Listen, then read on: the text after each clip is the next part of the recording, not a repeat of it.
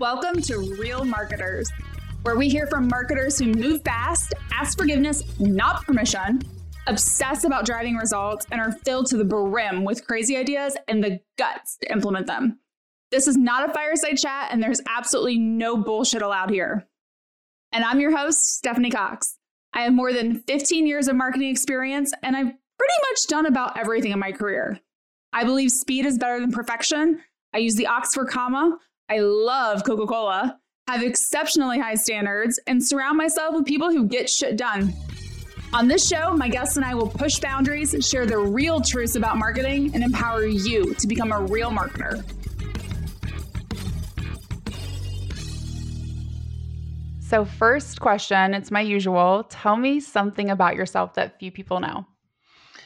Few people know. Well, I got really bored working from home at the start of the pandemic, and I've always been a collector of things, and I got back into sports cards, and I decided that it was as I was getting back into it, it was a lot different than when I was collecting as a kid. So as a marketer, I figure there's a lot of people in my age demographic that are getting back into sports cards. I decided to talk about it. So I created a podcast at the very beginning of the pandemic, and it's called Stacking Slabs. And I just share my experiences about what I'm learning with sports cards, and then also have a show where I bring on collectors from all over the world to talk about their experience and process. And it's been running. We've got 150 episodes under our belt at this point, and it's just been amazing. It's kind of ignited a passion for me, escape from the madness of B2B marketing, and I've met some really great people from just across the globe that I'd consider friends at this point. So I don't really talk about it too much, but it's when I'm away from work and the juice, I'm kind of focused on that side hustle. I love that. 150 episodes. How many are you doing a week? I do 2 a week. So I have one on Wednesdays that I drop where it's kind of like me talking to myself, just short. Here's some things that are happening in the industry, in the market, and here's some things that I'm experiencing. And then on Fridays, I drop an episode with a person in the industry, a collector, someone who I want to learn from, that in turn, hopefully our audience can learn from too. And through this process, it's really, I think, made me a better B2B marketer, because I have got down in the weeds on building audience through social media, through Twitter, through Instagram, and just the community aspect of it. And it's growing. It continues to grow. And I honestly pulled up my Instagram handle the other day and looked at it, and I was just like, I can't believe there's almost 10,000 people that are following this brand right now. It's blowing my mind. But I have since taken some of those things and infused them into some of the marketing that we're doing at the Juice. So it's served a lot of different purposes, and a lot that I guess I wasn't necessarily expecting, but I'm happy I'm doing it, mostly because I'm meeting some awesome people. I love that. And I think it's one of the things to me that's the best part about marketing is, oftentimes people say, well, if you want to, get better at marketing, read a book, read a business book, go watch a webinar. I'm like, no, go experience other things, because so much of it that feels unrelated can spark ideas and cause you to think about how you do your day job differently. I love that. And I've talked about for a while, drawing on becoming a better marketer by drawing on inspiration from just completely random things that are unrelated to B2B marketing that, I'm passionate about. And I just one of the things is just I'm a big music guy. I love music. I've got a vinyl collection, and I just think and look at some hip hop artists like Kendrick Lamar and how he's built his brand and following an audience and how he communicates. And it's I try to take little things from those people who've gone from nothing to something huge. And it doesn't always translate, but I think thinking outside the box and for areas of inspiration has always been something that's helped me out. Well, think about thinking outside the box, we were talking before the show started around a phrase that you use that's different than anyone else. And I absolutely love it. I want to kind of kick off the conversation there. So typically when you talk to especially B2B marketers, but I think any marketer, you hear phrases like ideal customer profile, buyer personas, and you see marketers that spend a ton of time like crafting these ICPs and buyer personas, and that's the terminology used. But you use something completely different. So tell me what that is and why. Yeah. So just when we were catching up before you hit record, I used the term hero, and I use that term very very pointed. It's very pointed when I use that word, and I try to use that word internally and externally when I communicate, because we talk about ICPs, ideal customer profiles, and those types of things, and those are things that we're creating for us as the marketer, but they don't necessarily we think that they represent the people that we're going out and trying to reach out to, build awareness and connect with. But oftentimes, I think just through my experience of going through that, it's fallen a little flat. People change, your message changes. And so for me, I'm really in the mindset of trying to get myself and our team in the storytelling business and communicating through stories, whether it's me on the podcast talking with another marketer, or our Kate, who's in sales for our team, communicating to the market, or Jonathan, who's in the middle of raising funds, who's our CEO, talking to the market. And I just think, people remember stories, and we're a business that is just getting off the ground, and anything we can do to stay top of mind with individuals, I think, is important. And so hero might seem like, yeah, okay, you're hero. But to me, as someone who's trying to synthesize notes and form an opinion on who we think is the best person for our solution, hero really rings a bell, because these are individuals who are, again, like we used it, but thinking outside the box, non-traditional marketers, and they're not worried. I've said me-centered marketing is what I've been doing for a majority of my career. It's all about my metrics, my numbers, my process, and really, we need to shift that. And so modern day marketers is what I've branded our hero, because it's really their mindset is about the value that they're giving and creating for their audience. And so that's what I'm trying to do. And it's early, but I didn't want to go through the process of pulling out that sheet that we've all pulled out and checking boxes and filling in the gaps. I really wanted to figure out who our hero was from just having those conversations and talking with, hundreds of marketers throughout, the first 9 months of being at this company. So that's really the origin story, is just hero relates more to me with stories. And to me, the people that are driving change in marketing and B2B marketing, who we want to be working with, are heroes to me, because they're different and they're pushing for change, and it's good change. So when you talk to people and you say that word, who our heroes are, what's their reaction? Do they still want to talk to you about ICP and switch to that logic, that nomenclature? Or do they immediately gravitate to, which is my reaction, which is, I absolutely love that. Why doesn't everyone talk like this? Yeah. So I haven't really been on a call or talked with someone and said, you're the hero of what we're doing, and gotten that feedback from them.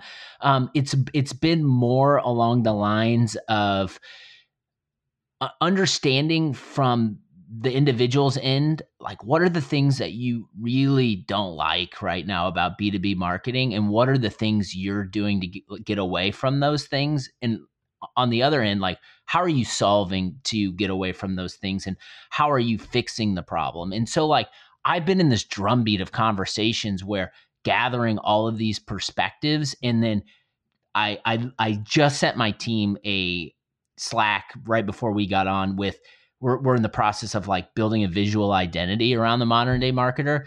And I went through the process of just, here are 12 traits that I think represents the modern day marketer. And we're going to use that and infuse it into trying to create some visual design around it. But Yeah, I think the more I've gotten in this process and deep into it, the more I've realized and admitting that like I've been guilty of a lot of these things we do in marketing. And now when I see them happening or see other people doing them, it really stands out to me. And as I push forward with this hero message and push forward with this modern day marketing message, I know based on, the conversations that I've had over the last 9 months that I've gained some validation and have had individuals help contribute to this message so that when we are going to market and we are in those conversations and we're referencing these things, they're not ideas and items that I'm just pulling out of thin air. These are actual qualities and traits that represent the people that we think would be great customers for the juice.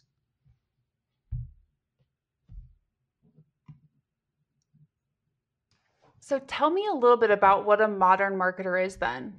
How did you come up with that phrase, and what did the characteristics and qualities that they have that's different than maybe how people might think about marketing in the past?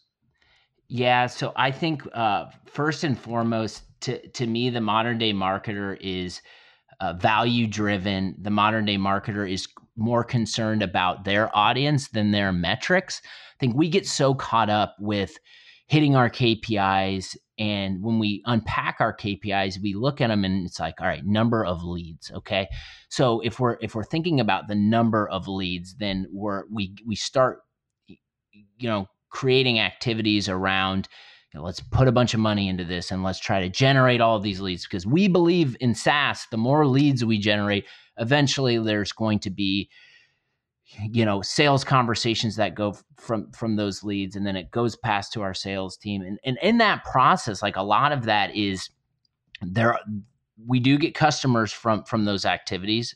Some of those customers churn. And so I think for me, it's like, one, the modern day marketer is really not concerned about the volume game. It's quantity or quality over quantity.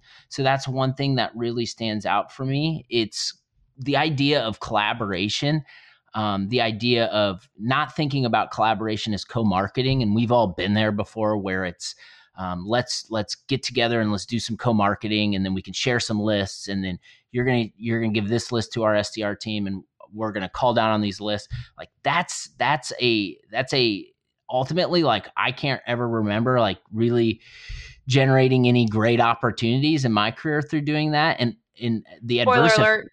I was gonna say, spoiler, no one does. No, right? But no one. But to your point, what's crazy about it is everyone, I mean, I can tell you how many brands do exactly what you just talked about. Yeah. And it's just what we've always done in B2B marketing. And the modern day marketer, though, doesn't do that, because the modern day marketer knows that adversely affects their brand. And that's what the focus is on. It's about protecting the brand, and building trust. And being one big thing that, we kind of the area that we play in is around content and the creating frictionless experiences around content. And if I just look, when I hopped back in at the Juice and started observing and talking, I was looking at how marketers were communicating, and everyone was sharing ideas and open on social and in communities, and people were sharing their content without forums. And I said, man, this is so different. Like, the access to content is so different than when I was back in this space like 6 years ago. So those are some things that stand out. Like, it's really the modern day marketer is really being thoughtful about experience and creating great experiences for their audience, and knowing that these individuals aren't going to read your article and hit request to demo and become a lead and then talk to your sales team and become a customer. It doesn't work like that.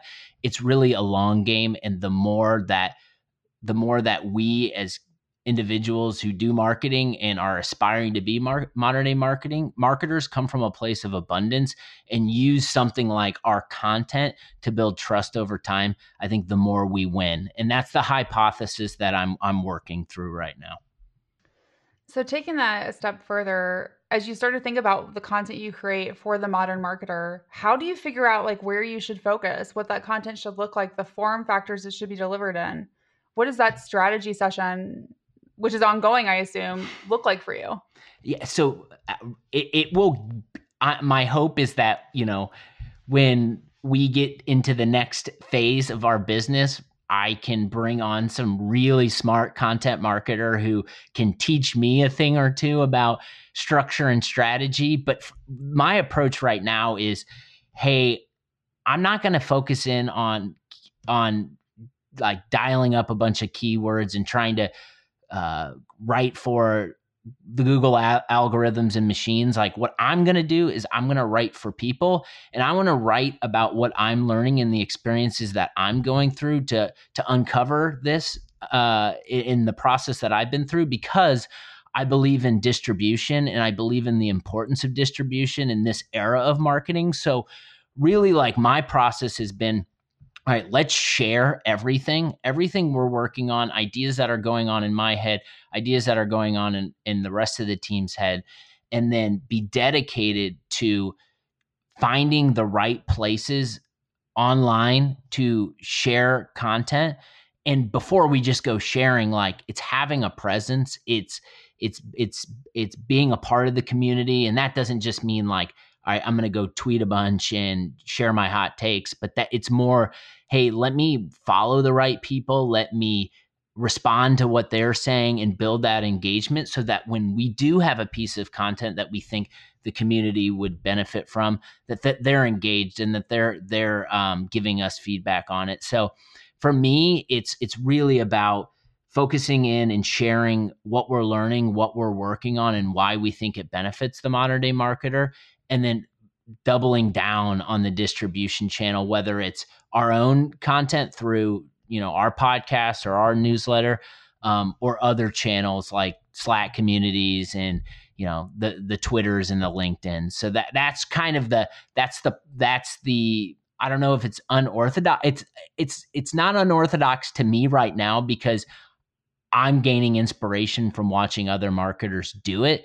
But it might seem unorthodox to marketers who are typically used to writing a blog post that's stuffed full of keywords and then hitting publish and hoping for the best and hoping that Google algorithms do the work for them. So that's kind of the mindset that I've been taking. So if you are like, let's say if a listener hears what you just said and is like, yes, that sounds amazing, where do they get started? How do they start thinking about this, shifting their mind to this different way of content creation? Yeah, so I think for me, it's really hard, because this is part of our story that we're in the early days trying to build social proof and validation for, and it's forming, and it's not exact science. But I think like a really good call out, and I'll call out someone who we both know, who I saw a tweet from him, and it really it rang a bell because it helped validate what we're doing, where a lot of businesses at in our stages, really like the North Star is, right, you build this business, you serve customers, you solve a big problem, and then eventually somebody goes and acquires you, then you can pay out your stakeholders and you move on. So someone who just did that was Kyle Lacey at Lessonly. Now, Kyle's mindset, and he's someone who I would consider the definition of a modern day marketer, as someone who is communicating outward, sharing with his community. He had a tweet about a month ago, and where he just said, hey, this is what we did at Lessonly. We spent 75% of our budget on, demand generation. And so this would be everything as marketers we're used to, based on acquisition and bringing new people into our process and funnel, paid ads, lists, events, all those things. And then the other thing said, we spent 25% of our budget on experience. And the learnings they got from that was, investing in experience and the things that might not be trackable helped bring in more of the right conversations for their business and allowed their business to grow. So I think for me, it's like I pull like little stories like that one, and there's so many others out there of marketers saying, you know what, like we don't need to track every dollar in and every dollar out. And actually, when we do track every dollar in and every dollar out, it impedes us from investing in the opportunity to create content that can deliver a really good experience for someone who doesn't know we exist. And this mindset of shifting is really tough because I spent my first part of my career in demand generation. Then as transitioning into marketing leadership, I knew I needed to spend time on content and brand. And so I've lived in both of these worlds. And I think when I hear stories like what happened at Lessonly and the process that they went through, it really brings inspiration for me as I try to push our message out and try new things at The Juice. No, I love that. Well, and I think I've heard Kyle say that before too. And one of the things that I think is so important is when you hear other marketing leaders say that and they've had successful companies because of it, it gives more confidence to CEOs that I should let my marketing leader do that, right? Because I think part of the challenge, even if you are this modern day marketer like you described, part of the challenge is really around getting your CEO to be willing to make this jump with you. Yes. And right. And I know who you work for and I know he believes this strongly, but for a lot of other people, it's hard. They're like, but leads. I want all the leads. If you just get me more leads, we could sell more things. And I'm like, I mean, leads are like email addresses. I can get you email addresses. Doesn't mean people want your product. 100%. And it's honestly, Stephanie, it's in the early days at The Juice, it's the greatest challenge we're facing at this point is articulating the story around what we just talked about. And we're going to get better at communicating it, and our customers are giving really great feedback, and we're going to use that social proof. But it's an uphill battle. But for me, I know if working towards this challenge, I know based on the conversations that I've had with the market is the right thing. And we might not see a ton of positive results early, but it's just like with anything in marketing, the more consistent we are with this message and learning and digging in deep and figuring out and educating teams who can communicate to their CEOs about why investing in content and content experience matters, I think it's game over. And so, yeah, it's a challenge. It really is, because so many CEOs and CMOs want everything tracked and traced. And I get that. And I by no means say there's not a place for demand generation. There certainly is a place for demand generation, but I think there's a seat at the table for the modern day marketer who is doing whatever they can to not only build awareness to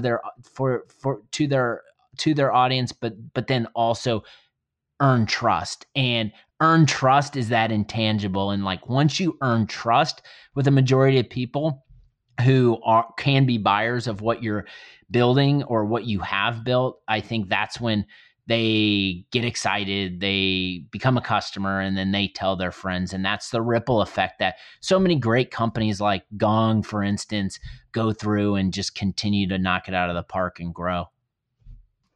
I think, I know we talked about CEOs, but boards, I think, also have that sentiment as well when they want to be focused on measuring every dollar spent on marketing, what's the return on investment. And I agree with you, right? It's important. But I also think, part of it is how do we think about reframing what demand gen is, right?